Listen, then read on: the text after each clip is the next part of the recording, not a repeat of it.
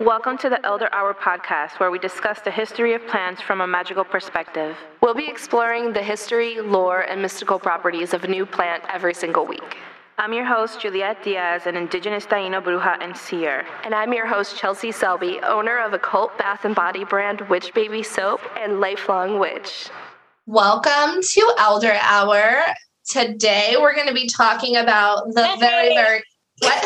What did you say? I said mandrake.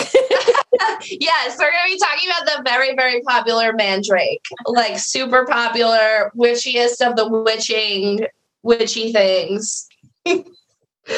Its scientific name is Mandragora officinarum. Yeah, or Atropa mandragora, right, which sounds like a magical spell. It does. Everything about the mandrake is magical. Yeah, it's full of folklore and magic and a lot of things that, quite frankly, I didn't know. I've never really been called to work with mandrake. So have you ever even seen a mandrake in real life? Yeah, I actually grow them. I tried growing out of like 6, I grew 2. And where I lived in the project housing and around the cemetery, they had mandrakes. I didn't even know there were mandrakes because you wouldn't know unless you learn about them by looking at them. My mom uses them a lot for brujeria. Yeah. Yeah, I know. So I've never seen one in real life. IRL. I've never seen a mandrake. Ooh, I got to get you a mandrake. We got to grow some in your backyard. No, I don't know. I grew some foxglove on the side of my house. It just set off all of my bells and whistles of like a lot. It just was like, I don't know, foxglove. I was so nervous about it for some reason. I was like, I have this plant in my garden and it was just like really setting me off. I don't know. But the foxglove? I don't know if I'm a poison plant gardener. No, it is. I was just going to say it is. It's very toxic. Before I researched or knew how toxic the foxglove was, I would keep them in my home when I was young. And then, when I started having pets, it was like, I had to like make sure the pets couldn't get to them. But yeah, foxgloves are very, very protective of the home. So I love that you have them outside the home. Oh, I know, but they have like a very dark energy. It's like consuming. Well, like the mandrake, right? Because the energy is similar because their main way of growth, like their growth in general, and their way of working spiritually with people or with the earth is in shadow, beneath in the roots. Yeah, I don't think I can handle another. Like I think I'm just gonna stick with like my sunflowers. Yeah, they're pretty intense to work with. I'm actually really excited. Hopefully, I get to build the greenhouse in my home, and I'll be able to grow them in there. But, yeah, I think eventually I will get. I don't know. I don't know what it was. It was very weird. But you know what? You can buy them at Home Depot. How about that? What, mandrakes? No. Oh, foxgloves. I was about to say, huh? And they're just on the ground for like any 2-year-old to touch, which is insane. You could also buy wolfsbane there. That's insane. Because it's a deer resistant plant. Yeah, my husband is like, nope, you're not putting any of those to hurt the animals. I'm like, okay. I love darker, mysterious poison plant. I'm just obsessed with them. And I want to work with them forever just because I'm used to being in that space, from like trauma and like sadness and hurt and pain. I feel like I can connect to the realm that they vibrate on. And I get a lot of vision. I get a lot of clarity through working with these plants. I love them in theory. Like my daughter loves hot chocolate. In theory, like she'll ask for one, but then she won't drink the whole thing. She drank like 2 sips. Really good. So she goes, I love hot chocolate. And I say, yeah, you do in theory. I really do adore poisonous plants and I love to learn about them. But as far as being a poison plant keeper, it's just, I don't think, especially as like a mom who has a bunch of kids over here all the time, it's just not for me. So I kind of want to save the mandrake in this episode because the way it's been worked with or used, and after having worked with the mandrake and channeling, I find there's a discrepancy of how the mandrake likes to be worked with and how people are working with the mandrake. I am very interested to hear this. Let's get started. Okay, so it is sacred to Mercury and Hecate. Can be offered to Hathor and Nana Baruku. And it's also a moon Saturn plant. Yeah. A lot of psychedelic plants are assigned to the moon. So this is a psychedelic. If you didn't know, it's one of the like OG flying ointment ingredients along with like belladonna. That's right. That's kind of where I first started hearing the association in like the magical community with it. We did belladonna, right? So we covered we covered all of that. That was a fun one. Yeah, and then you see the same in the scientific name, the Atropa is also in belladonna. So they're like, BFFs or whatever. This one has a lot of interesting folklore and associations. One thing that I would like to add, though, and I didn't see, is I just saw the Moon-Saturn associations. I think that this has Venusian properties. Ooh, that is interesting. Ooh, it does. It does. Go ahead. It has fertility properties. It's also an aphrodisiac. Yes. So some of the names that it's been called by are, of course, Mandrake. And then you have Abu Lara, which is master of the life breath in Old Arabic. Mm-hmm. Satan's apple, manroot, devil's testicle, Circe's plant, Alaroon, which means the whispering of the elves by the Germans. So it has a lot of we're all over the place here. Devil's penis? The devil's testicle. Yeah. I even found a thing that said it was said that it grows from the ejaculated sperm from men hung on the gallows. Yeah, I have that story here. It's like, what the fuck? Like their blood and all of that. So let's get into if you look at the plant, it's got big leafy, weedy, like the leaves on it are really big. They're like lettucey. They're like leafy. And then the flowers are kind of like these beautiful star-shaped bluish violet flowers. Mm-hmm. And it grows these fruits that look like green tomatoes. Pretty much. Which are apparently the devil's testicles. Wouldn't they be red? I don't know. Here we are. The devil's going through a goblin core phase. So, what I found really interesting, I saw a TikTok about the devil and like how people describe the devil. And they say the devil is like this evil being that will like ruin your life. But the devil is an herbivore. The devil is always portrayed as like this goat with flat teeth and, all of these things. I just find it very interesting that the devil would be an herbivore because that's like so docile. Mm. Yeah, I don't believe in the devil. So it's like, I do believe though, people who believe in the devil and however they see the devil in their heads or what they believe it to look like, it's, thoughts are power. Whatever you have in your imagination, whatever you believe in, you put out there. So it becomes real, right? So it's always interesting for me to see how the devil's portrayed like through history and folklore and even in modern day. It's always different.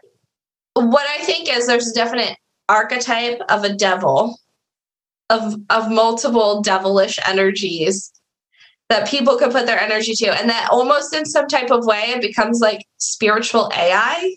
Yeah. Like if enough people believe in this one idea, the energy like pools and then almost in a way like becomes like intelligent or divine, like AI would. No, for sure. Like that's why it's so dangerous. Like with cults or even with religion, it has like a huge amount of people believing in their texts and these beings and entities that it becomes real in their world. Yes, and you know it's so interesting because that's even like my cuckoo clock's going off, but it's so interesting because even like some people have said that they've worked with characters of like H.P. Lovecraft novels. Like the Kraken and Cthulhu or whatever. Is the Kraken? No, it's the Kraken from H.P. Lovecraft. I don't know. I'm not a Lovecraftian person.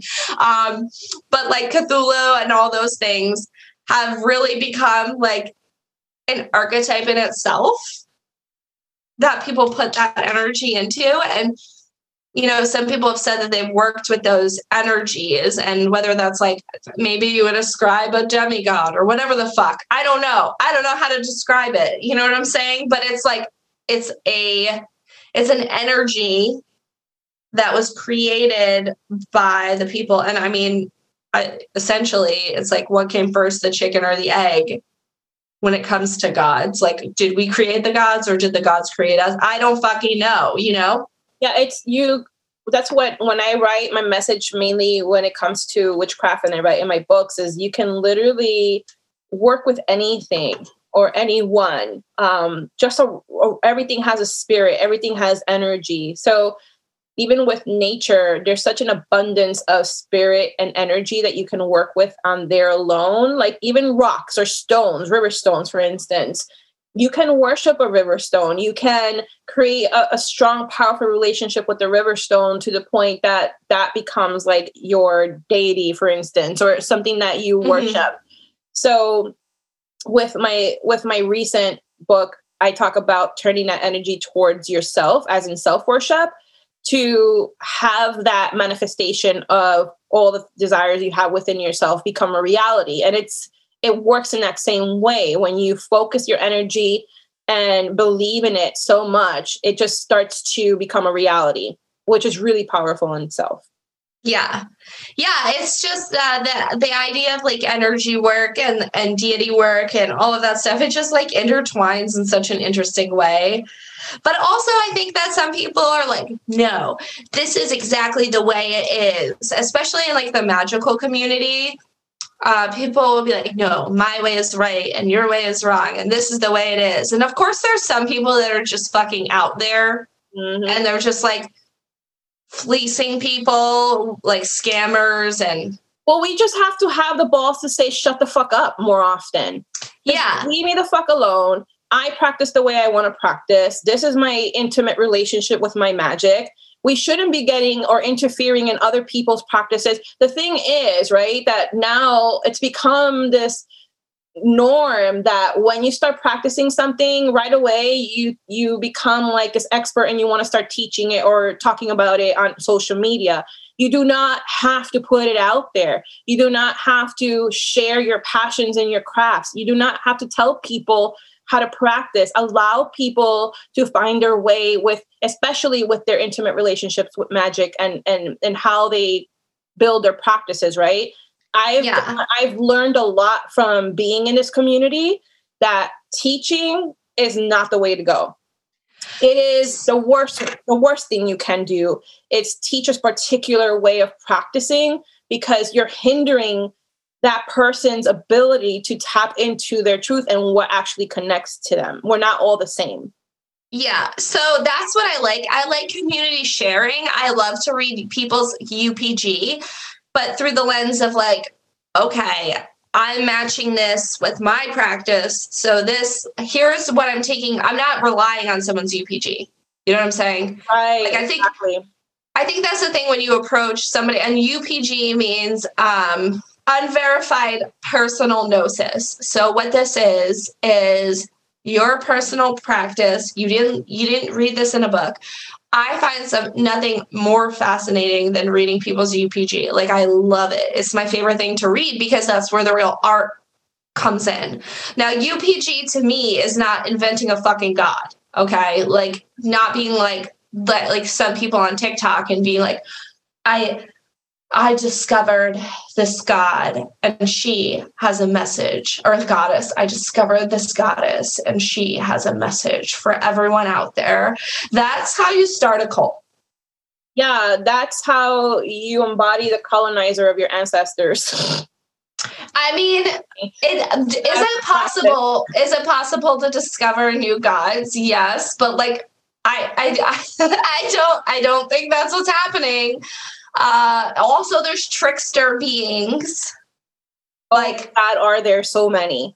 How are you sure it's like, and maybe, and then you're like, what you're doing that could be dangerous in itself, is because you're interacting with a trickster, and the trickster's being like, I'm a fucking god, bitch. And then you're like telling people on the internet to like give offerings and things to this like trickster.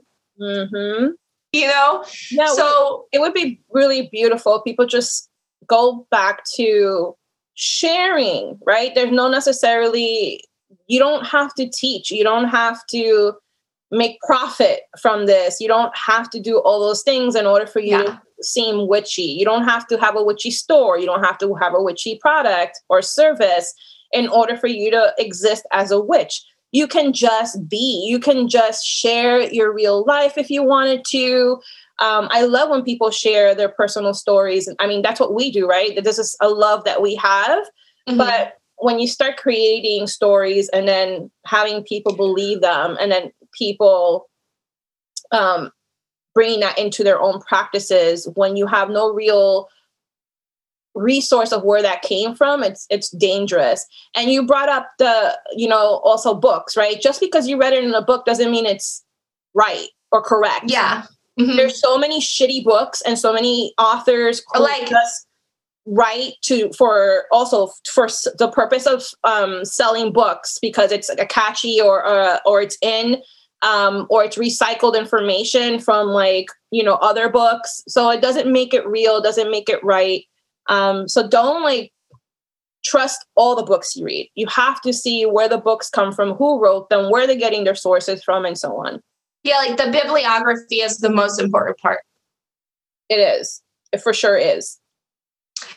But even so, I feel like if you want to work on being kind of so I'm sure there's people out there that are now sitting with this podcast and they're like, how do I know it's a god and not really a trickster spirit, that I've been communicating with? And what I find is when a lot of these people are online, coming forth with all of this weird ass shit, a lot of these, and this is just my personal opinion, a lot of these entities will play on your ego. Mm. So if you're doing the work, and I'm not one of those people that thinks that you shouldn't have an ego. It's part of the human experience. But the ego can spiral out of control. So if you're keeping your ego in check, then it makes it harder for things to get in your ear and be like, I'm a god and you're my vessel. All this fucking weird shit. You know what I'm saying? I need you to spread my message. I don't know. No, you just don't mess around with things like that. You got to be very careful. This is really real. I just saw a post the other day of someone saying, new age witches, they're like, oh, there's no such thing as curses or hexes or evil spirits, and crystals and positive affirmations can change that and clear it out and block it from your life alone. And then it has underneath, it says experienced witches rolling their eyes. This is real magic. magic is real. It's not a fairy tale. It's not all positive. It does open gateways. It does open realms. It does open portals within you. And you just, all you have, I know it sounds scary too, but just be careful. Take your time. Be mindful. Don't just do things to do them. Ask yourself the questions, why am I doing this way? Why am I practicing this way? Why am I using these tools? How am I connected to these tools? Yes. Why am I believing in this deity or this god or goddess? Why am I believing in anything at all? You have to question yourself and start building a relationship with what you're doing and integrating things that actually connect with you. Because it is powerful. Magic is real. It is powerful. And the only time that it seems fake and that it seems like, that it's not working is when you're not connected to it in the right way. So for me, like when I found that certain things I've done and made, I've tapped in. I find like when I'm creative, sometimes I tap into these divine energies. Mm-hmm. And I don't think that these divine beings or energies are coming to me and they're like, pss, pss, pss, pss, like whispering in my ear, telling me what I need to do. I find that I'm just in alignment with that energy. And it's more of like a co-creation in working with that energy. It definitely is. It's like, agree, yeah. It's like you tapped into the right frequency and now you receive the messages in that frequency. You know what I'm saying? Rather than somebody's calling you directly, it's like you interfered with a phone line and these are the messages that you're just pulling in, like airwaves. In a way to kind of back that up, Lorraine and I, we work on a lot of projects together, and we talk about this all the time where we get these bursts of inspiration when we tap into source, and then we get so excited about it. And then we're like, oh my God, we can't really work on this until like 3 months from now, right? And then her and I will be like, fuck, it's going to be passed on to someone else. We believe that when you tap into source, it's like this cauldron of creative ideas and inspirations, right? And if you don't grab onto it and say to that idea or inspiration, okay, I got you. I'm going to work with you. We're going to do this. It will go back in and allow someone else to tap into it. That's why in life, if you've ever had like an idea and then you didn't follow through, you see someone else has it, like the same thing, and they create it with it. And that's why I'm very careful when I tap into source. And I'm very mindful that if I really, truly believe that one of those things are aligned with me, I fully take it on. And not everything you tap into means that it's for you also. So you can politely put it back and be like, no, just pass it on to someone else. Yeah, there's lots of like weird things that happen in the creative space. Also, like just to even flip that, sometimes you'll deal with these creative energies and like not even realize that's what you're doing. Yeah. Like for example, the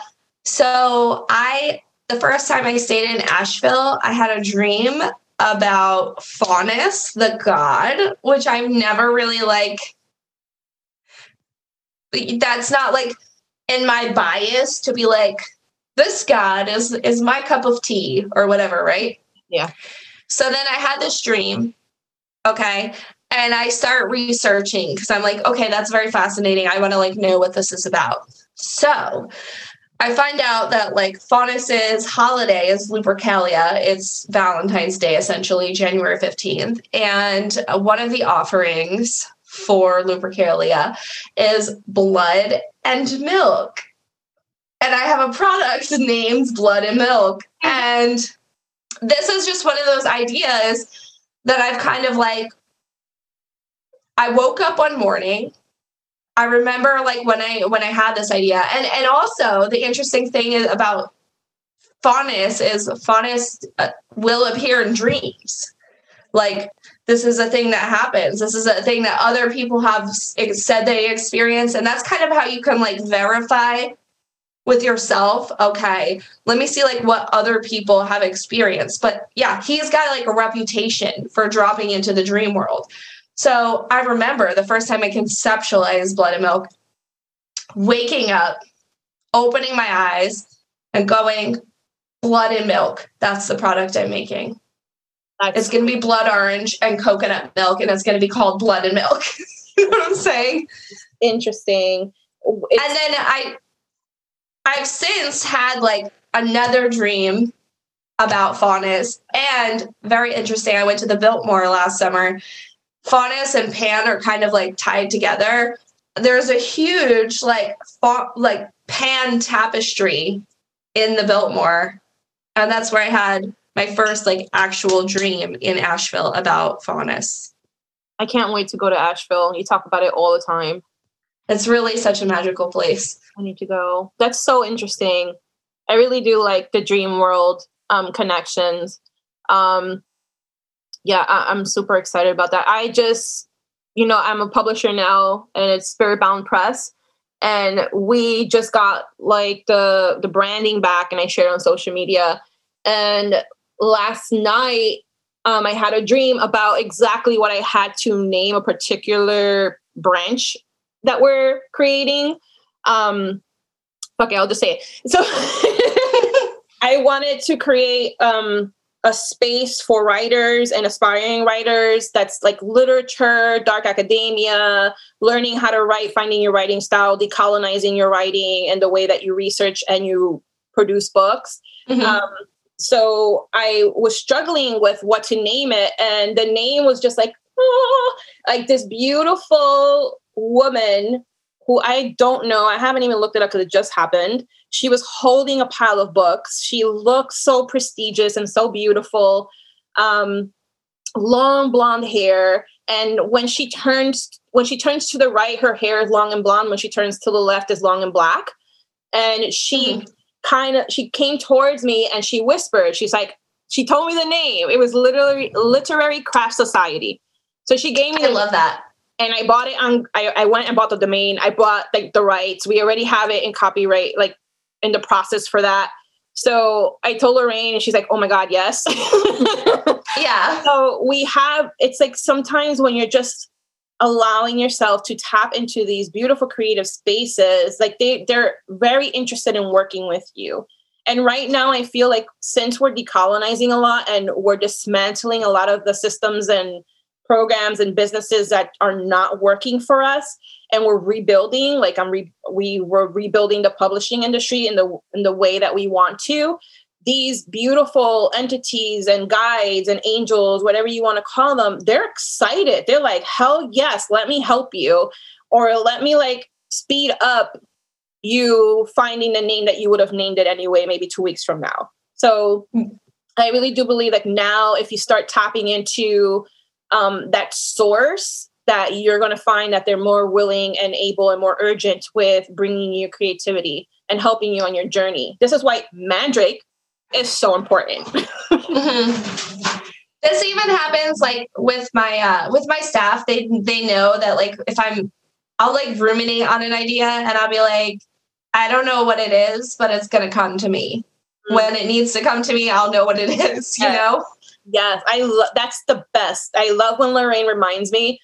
I'll be like, oh my God, we need an artist, or we need this idea, how we're going to do this. She's like, remember, just breathe and it's going to come. And it usually just comes. It comes. It always does. What you need comes. You just have to have that faith. You have to come to a point in your life where just like, okay, let me not let worry be in the way of the messages coming through, because that's what worry does, right? Worry, fear, it just builds these walls where the divine's like, you're making it a little tough for me to get through these walls you're building. So when you learn to bring them down, they're more able and capable of communicating with you. Yeah, you have to be vulnerable. Yes. All right, well, let's get into Mandrake. This is a very, very interesting one, and I think it's definitely sparking so much conversation about personal practice because it is so heavily used throughout so many different practices Yes. over time that it just kind of like sparks magical talk. Mm-hmm. And if you haven't seen the mandrake, the root is kind of like shaped like a human. You know, that it's the Harry Potter one where they pull it out and it screams.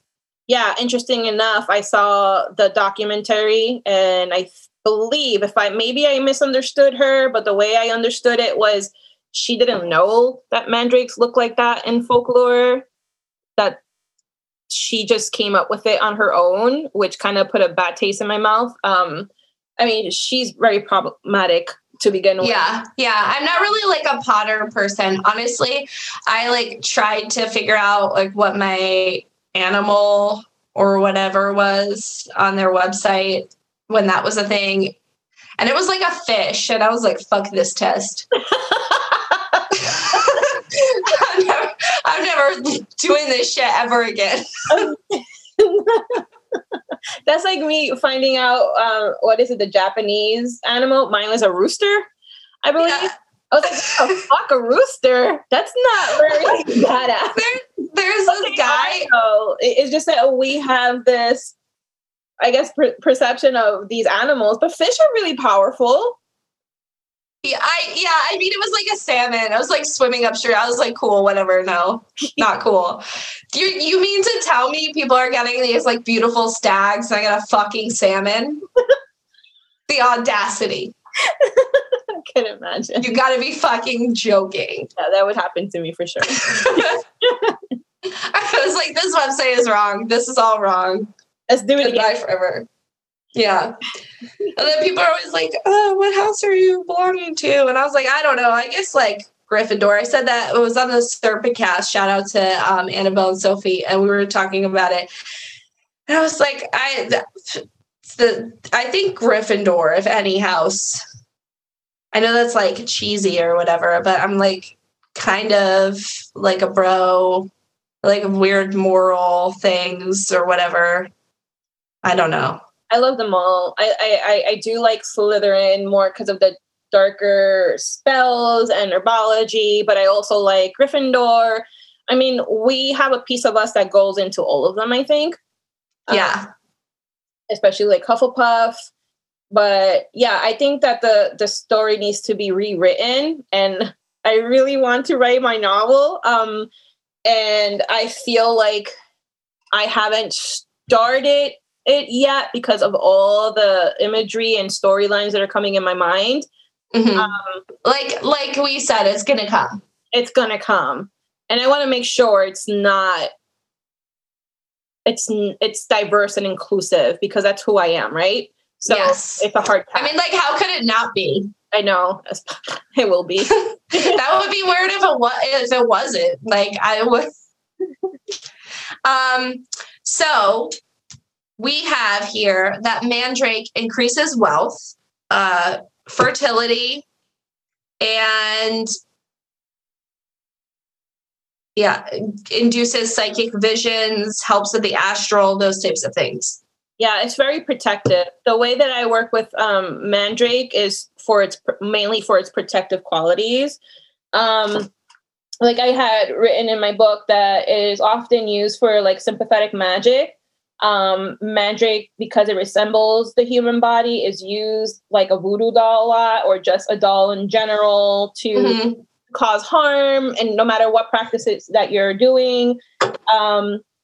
But from channeling and working with the mandrake does not like to be part of intentions that are not to protect or heal.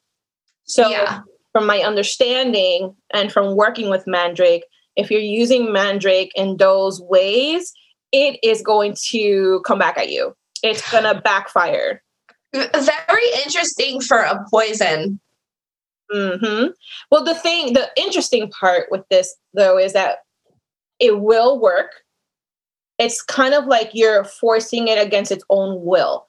So this is why the mandrake will hold like this. It's like and have you face consequences as well, because it's so powerful and so magical that for some reason the way that you work with it it can't just say no. It will happen. Those intentions and whatever you're doing with the mandrake will work, but just know that the mandrake will not be happy, and the mandrake will make sure that it comes back around at you in some shape or form. Just know you're like the Joker trying to get Batman to commit murder. So it, I definitely see that. It definitely has a protective thing. I found this thing that in the 15th century, a German manuscript listed the spell for abusive husbands using the mandrake. Mm-hmm. And basically you take the mandrake and you speak to it, and then you say, "Thou good mandrake, in a sad mood, I call upon you to force my man so mean, never more to hurt me." And it's supposed to stop abusive husbands. So that's very interesting, because with my first interaction with the mandrake, it was in the cemetery, and that's when I was going through a lot of trauma in my childhood. I learned that before pulling a mandrake out, let your tears fall over it. When you pull the mandrake, shove it in your mouth. Kidding. Don't do that. When you pull it out, tell it why you gave it your tears, and it will scream a heartbreaking, shattering scream that will break through the existence of the reason why you were having those tears in the first place, and then place it back in the ground. So the screaming part, for me, it's not as deadly as what they make it seem with these stories. It does scream though, but it's kind of like this, like anime when they have these force energies that they put in their hands and then they push it out. My kids do it all the time. So it's kind of Dragon Ball Z. Exactly. So the mandrake kind of does that. It lets this ball of energy just spread out. And honestly, this is why I found like the origin of where this misconception of mandrake came from. I honestly, I now know, and I do believe that the stories that they tell you about the mandrake and screaming and how dangerous it is to keep you from working with that energy, with that ball of energy. That ball of energy can break through anything. I find this so interesting because they say when you harvest it that you're supposed to draw a circle around it with a sword. Incense is to be burned, incantations are to be recited, and then a rope is tied to a dog's tail and tied to the root, and then it's supposed to pull it out because it causes death, like a death curse. So this way the death curse gets passed on to the dog and not you.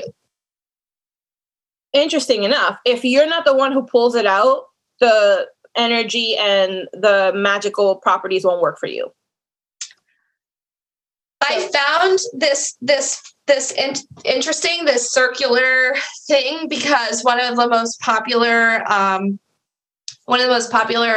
paintings of Circe is of Circe drawing the magic circle. Yeah.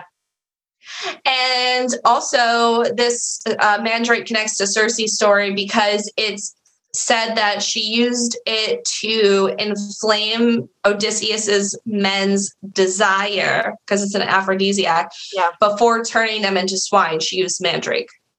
Ooh, interesting.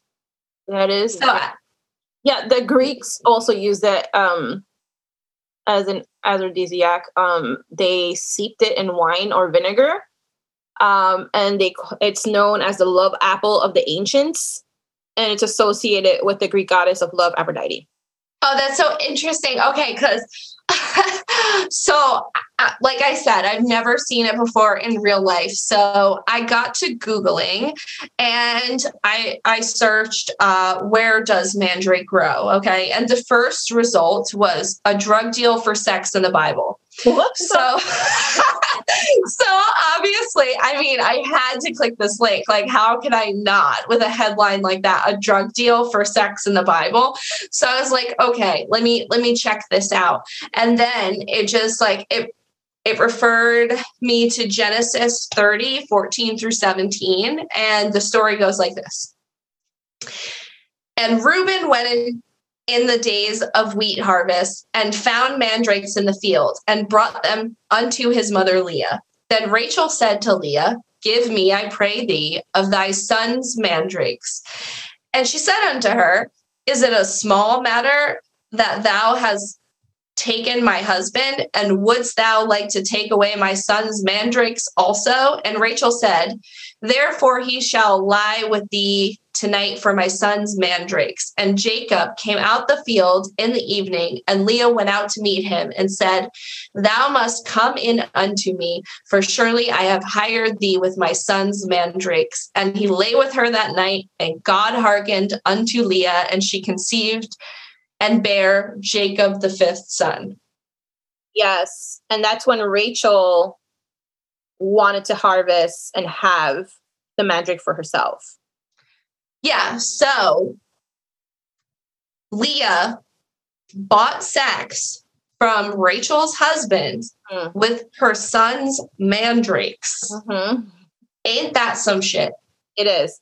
This sex work in the Bible. No, but this whole story, I know the whole story. I think it's Genesis 30, 14, I think. And it's just disturbing. The whole thing is disturbing. The whole story is disturbing. But mandrakes in this is the same thing, where it's helping with conception and bringing, helping her bear children. Wait, why is it disturbing? Okay, so the story of Rachel, Lee, and Jacob. Because I'm not very Bible centric, so I don't know what the context is. I just looked at this as okay, so Rachel's got this husband. Leah wants to. Well, Jacob has multiple women. It's Rachel and Lee, and he has a bunch of children with Lee. And so over here, it is clear from the chapter regarding the birth of Jacob's children and his marriages to Lee and Rachel and two maid servants. So he was just having sex with everybody. Well, she was the one who bought the sex from Jacob. Well, how that happened though was that her son was the one that harvested. Reuben. He went into he comes from the wheat harvest, and Reuben finds mandrake plants and brings them to his mother Lee, because she uses it for this reason, to bear children. And Rachel sees the mandrakes and is so set on having them that she trades away a night with Jacob and allows Lee to be with Jacob for a chance to conceive in exchange for them.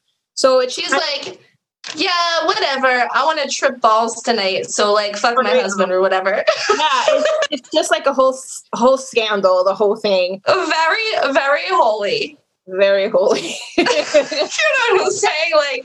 Oh, you got the drugs? Sick. Yep. And my husband's out in the field, bro.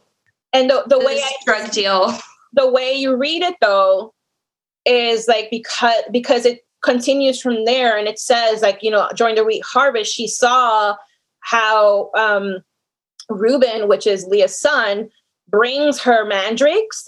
Then she's that's how this bitch is fucking having so many children, so I want some of that. So that's where she saw, or it doesn't really say how she figured out the association of it. She just knows that they were harvesting the mandrake, bringing it to the mother, and she was bearing children, and she just knew that she had to have it in order for her to bear children. It didn't work out for her.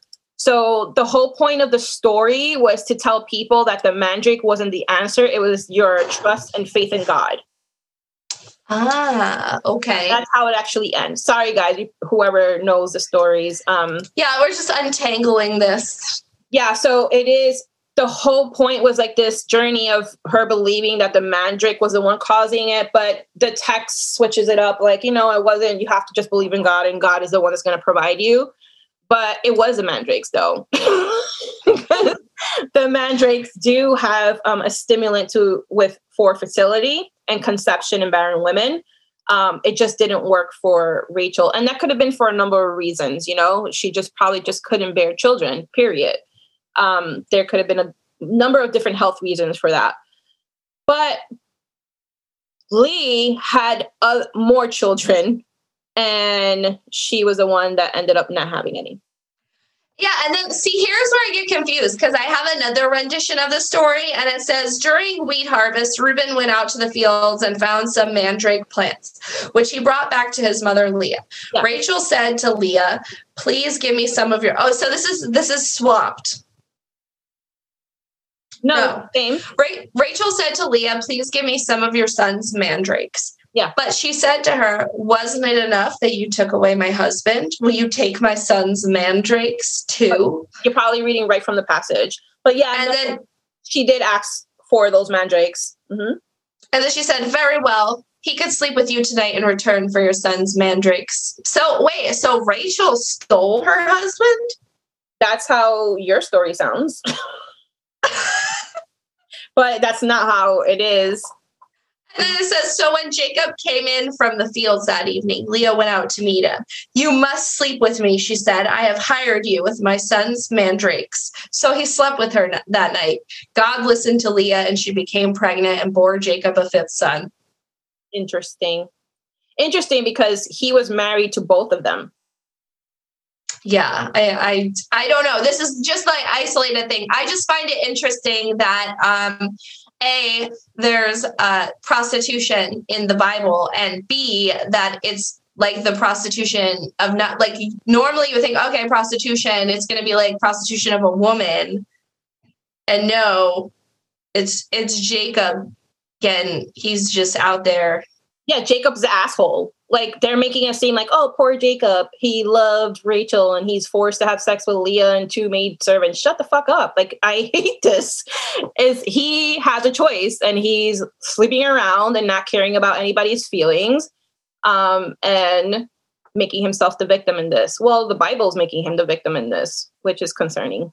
What a confusing story. Very. There's a conspiracy theory that Jesus actually did not die when he was crucified, but was instead high on the mandrake plant. I heard this too. I don't think it's a conspiracy theory, but you know. Yeah. It's also rumored that the mandrake was given to people who were crucified. And then I was like, wait, how many people have been crucified? And apparently thousands. No, a lot of people. It wasn't just him. But the thing is that the mandrake, when consumed, it knocks you the fuck out. They've used it for like surgery. So you wouldn't feel like back in the day, right? The Greeks. Yeah. I read that. The Greeks are crazy, bro. They use all the poison stuff, but they used it before you underwent surgery because it did knock you out so long that it was like you wouldn't feel it. So yeah, I've heard that. I've actually heard that from a Cuban priest himself while he was drinking. I was an altar server at one point, and he was like, people don't talk about it, but I don't think he really died. I was like, what do you mean? Oh my God.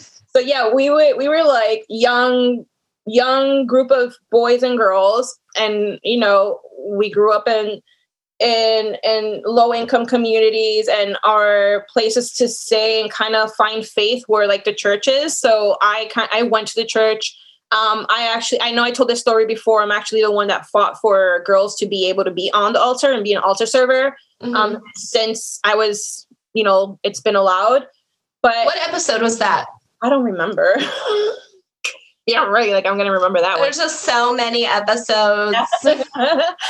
But we would sit back there while the priests were drinking and like just telling us all this stuff. And I'm like, what the fuck? Like, okay, this is interesting conversation. I'm so intrigued by Christian conspiracies now. Like, I've never even like thought about that. Like, there's conspiracies about Jesus. Like, that's wild.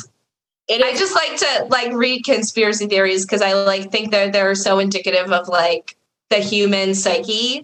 They're just so fascinating. So now I'm going to have to like deep dive into that. That's interesting. I did find a firsthand account of somebody taking a mandrake. If you would like, I can read it. Yeah. Okay. So I found this firsthand account, and it's a student nurse, and she says the taste Absolutely disgusting. Trust your intuition regarding dose. Pour a load into a saucepan, add water, boil, and simmer for 20 minutes. Strain, add a generous amount of honey, and have a piece of fruit ready for afterwards. I don't suggest any of this, by the way. This is not endorsed by the podcast. This is just... What's a load? You're going to kill yourself. What? Yeah, you can literally die. So don't do this. You will literally die. And then she says, be prepared to go for a pretty violent shit at some point. You need to have a healthy constitution before taking this.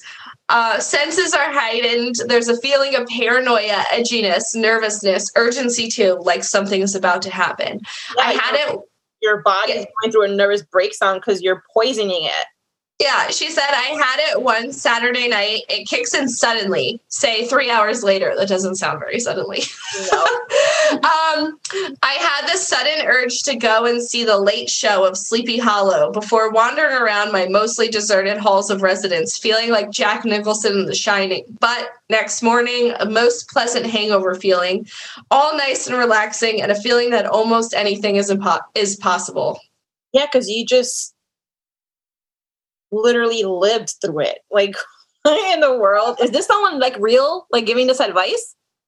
No, I think it's just like a firsthand account of somebody taking it. Oh my goodness. Yeah, don't. They were like a college kid that was like, I'm gonna trip balls this Saturday night, and then they instead they like shit in the bathroom and then walked around like a zombie, I guess. Oh my God.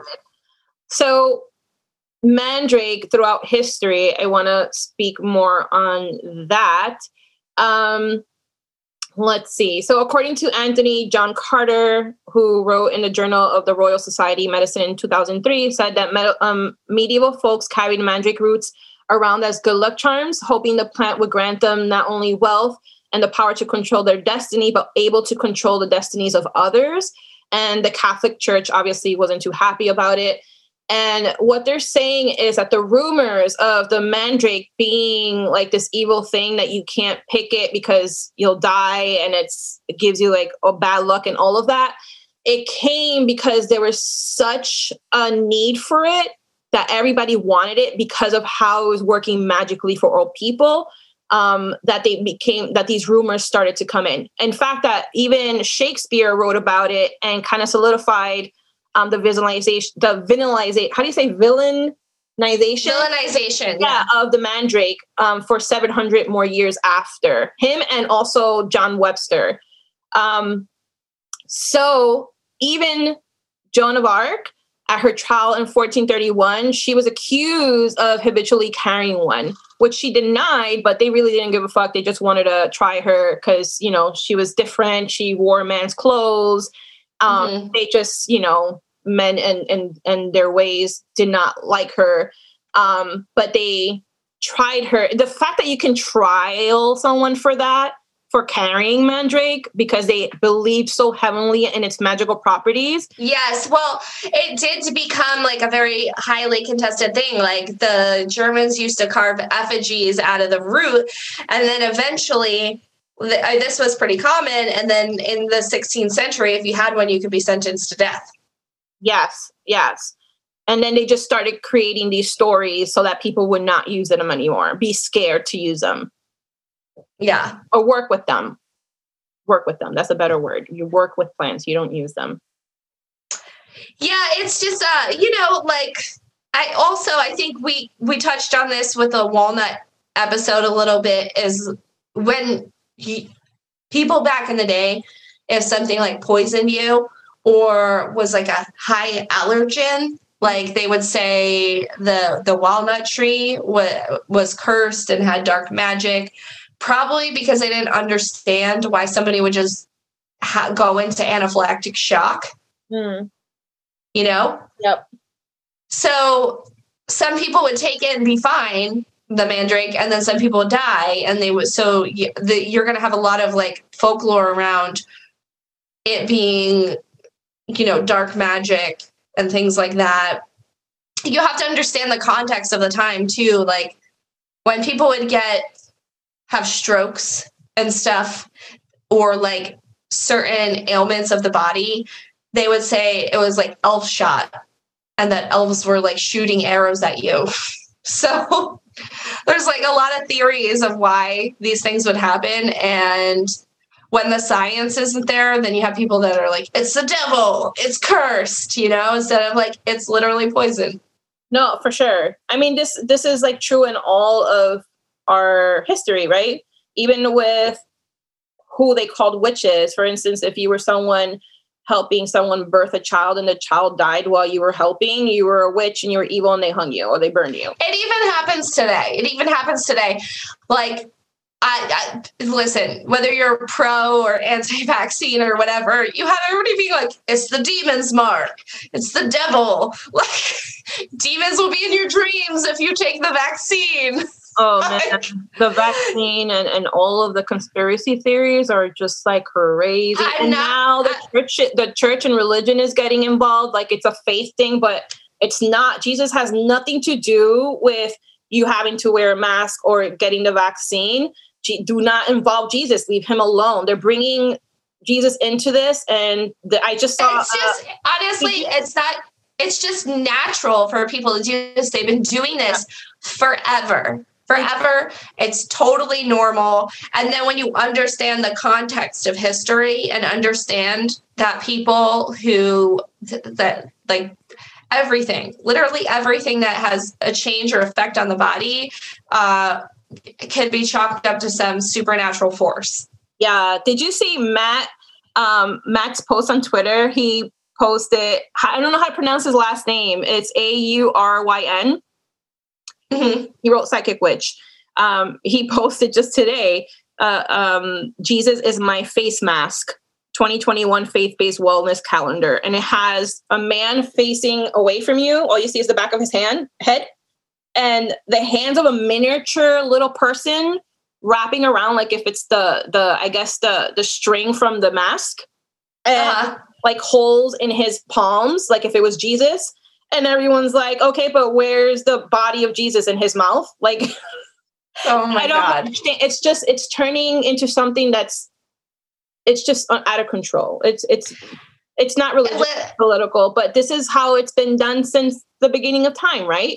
So you can see the crossover in modern day life, and really, like, you're allowed to believe whatever you want to believe. I'm not gonna get into it, but just know historically, back in the day, people will be like, very suspicious of things. Like, things may very well be bad for you if that's what it comes to be, but like, it's not because of demons. Right. No, it's not. They blame it on something. They have to blame it on something. Yeah. It has to go.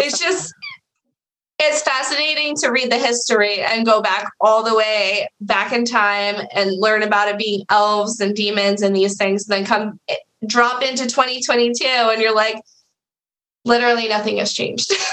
No, it's true. It's still trickling into our present life, and it's a little scary. I think that's the interesting thing about Mandrake, is that it really like shows us our relationship with the divine, and humanity, like the relationship there. What is the relationship? And that's kind of like why we got into the talk in the beginning. So I don't know if you're ready to wrap it up, but I do have to get my kid. Yeah, but I want to wrap this up with Mandrake in general. It can work with you. You don't have to ingest it. The energy is so powerful that even just writing, say, a magical note of intention and burying it right next to a mandrake is powerful enough in itself that its energy, it will take it into account and help you manifest that. Or I almost feel like it would respect you more for doing that rather than like taking it out of the ground. Yeah, the mandrake grows underground for a reason. It loves to dwell in the shadow, in itself, in the inner universe. So use that for any plant in particular. See how it grows, how it functions, how it likes to be, where it likes to be, like, say, in like direct light or in shadow, where it grows, things like that. The mandrake loves to grow underneath in the shadow, in dwelling, So anything like shadow work, anything that you want to release, like I shared about the tears, crying over it, it will work with you in that way. As long as it's not something negative towards others, just work with it for yourself. Yep. So we got to wrap it up. We got to go pick up our kids. So you can find me on Instagram at stayathomewitch, at Witch Baby Soap, on TikTok at Witch Baby Soap, at Chelsea the Witch. Where can we find you? All over the place at I am Juliet Diaz. That's it. Okay. Well, have a great day. Please rate and review the podcast. It really helps out a lot and gets a lot more eyes on the podcast. Love you guys.